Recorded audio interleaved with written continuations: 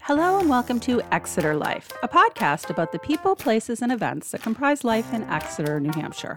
I'm Laura Bricker, and Exeter also happens to be my chosen hometown. I've lived here since 1998 and written the Exeter Life column since 2013. The audio version of Exeter Life began in 2020. This week, the week after Thanksgiving, is one of my favorite weeks to live in Exeter. It's the week that the town rings in the season with the holiday open house on Thursday night. Santa rides in to turn on the lights in town. The live nativity is outside the Congregational Church. And inside the town hall, people crowd to see the Festival of Trees. But alas, we are living in the midst of a global pandemic, and even the holidays will have to adapt this year. And so this week, I bring you news of the 22nd Annual Festival of Trees and how it will proceed.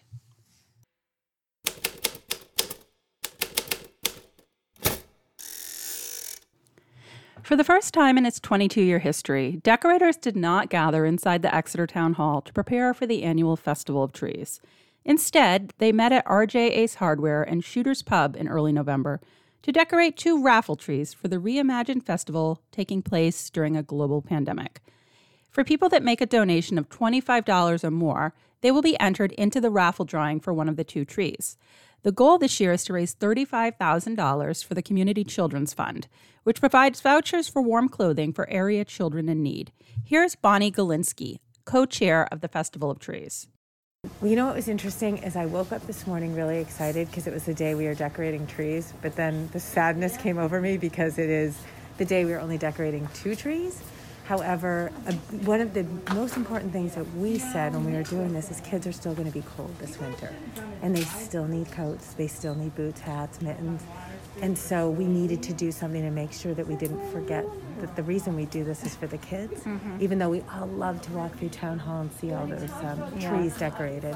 So we were looking at the voucher request from the agencies this year, and we have over $7,000 more in requests from families than we did last year at this time. Wow. So we are seeing an impact and want to make sure we're able to raise enough money so we can fulfill those vouchers or fill them.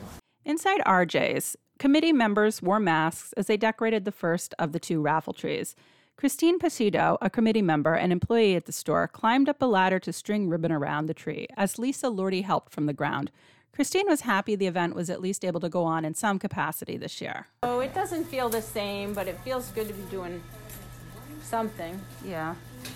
Hopefully people will be generous.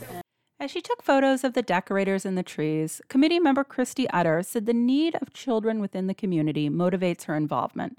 As a volunteer with End 68 Hours of Hunger, which provides backpacks with food to children, she has come to understand the extent of real need within the area. I think we're all digging a little deeper in so many ways, and emotionally and financially, and the children out there need us more than ever. It's really wonderful to see a tree that's lit up right now because we are all looking for something happy and something joyful right now. Over at Shooter's, Bill Arnold of Bayside Distributing and a member of the Community Children's Fund was decking out his White Claw seltzer tree.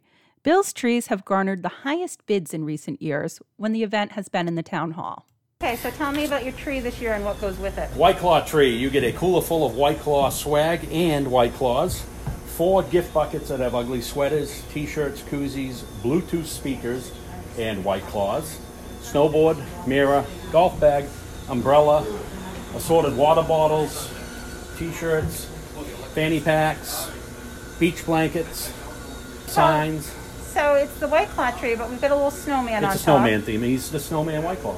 So how does it feel to be doing this tree this year in a year that hasn't had a lot of joy? Anything we can do to help, it helps. And I'm glad they let us do it because we like doing it every year. And it helps the kids. It helps raise money for them. Shooter's owner Rob Ficara has been involved with the Community Children's Fund since it began back in 1989. Rob points out that there is more need in the community than people may realize. The White Claw tree is set up on the covered porch in Shooter's outdoor beer garden, which is still open for those who want to both see the tree and patronize the pub. We never close out here. We have had several feet of snow out here before. We just clear off the picnic tables and You know, I mean, there's a lot of times in the winter, if the sun is shining nice and bright, people still want to come outside, which is amazing. And we've got the nice fire pit in the middle. We're actually planning on doing a Winterfest. Oh, cool. But I can't give you a whole lot of details on that, but we've had a lot of local musicians that say they will play with their parka on. So Awesome. So if you're out and about with your mask on, social distancing, you can stop on over at Shooters or RJ's and check out the 2 raffle trees. You still have a few days left before the drawing on Thursday, December 3rd. And while you're there, think about supporting, maybe buying something from these 2 local businesses that have done so much to support the Festival of Trees and the Community Children's Fund over the years.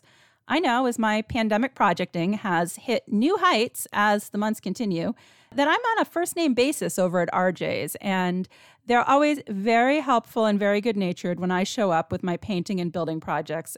And also, while you're thinking of it, go online to www.exeterareacharitablefoundation.org/Festival of Trees and make a donation of $25 or more to support the festival and get entered for one of those 2 raffle trees.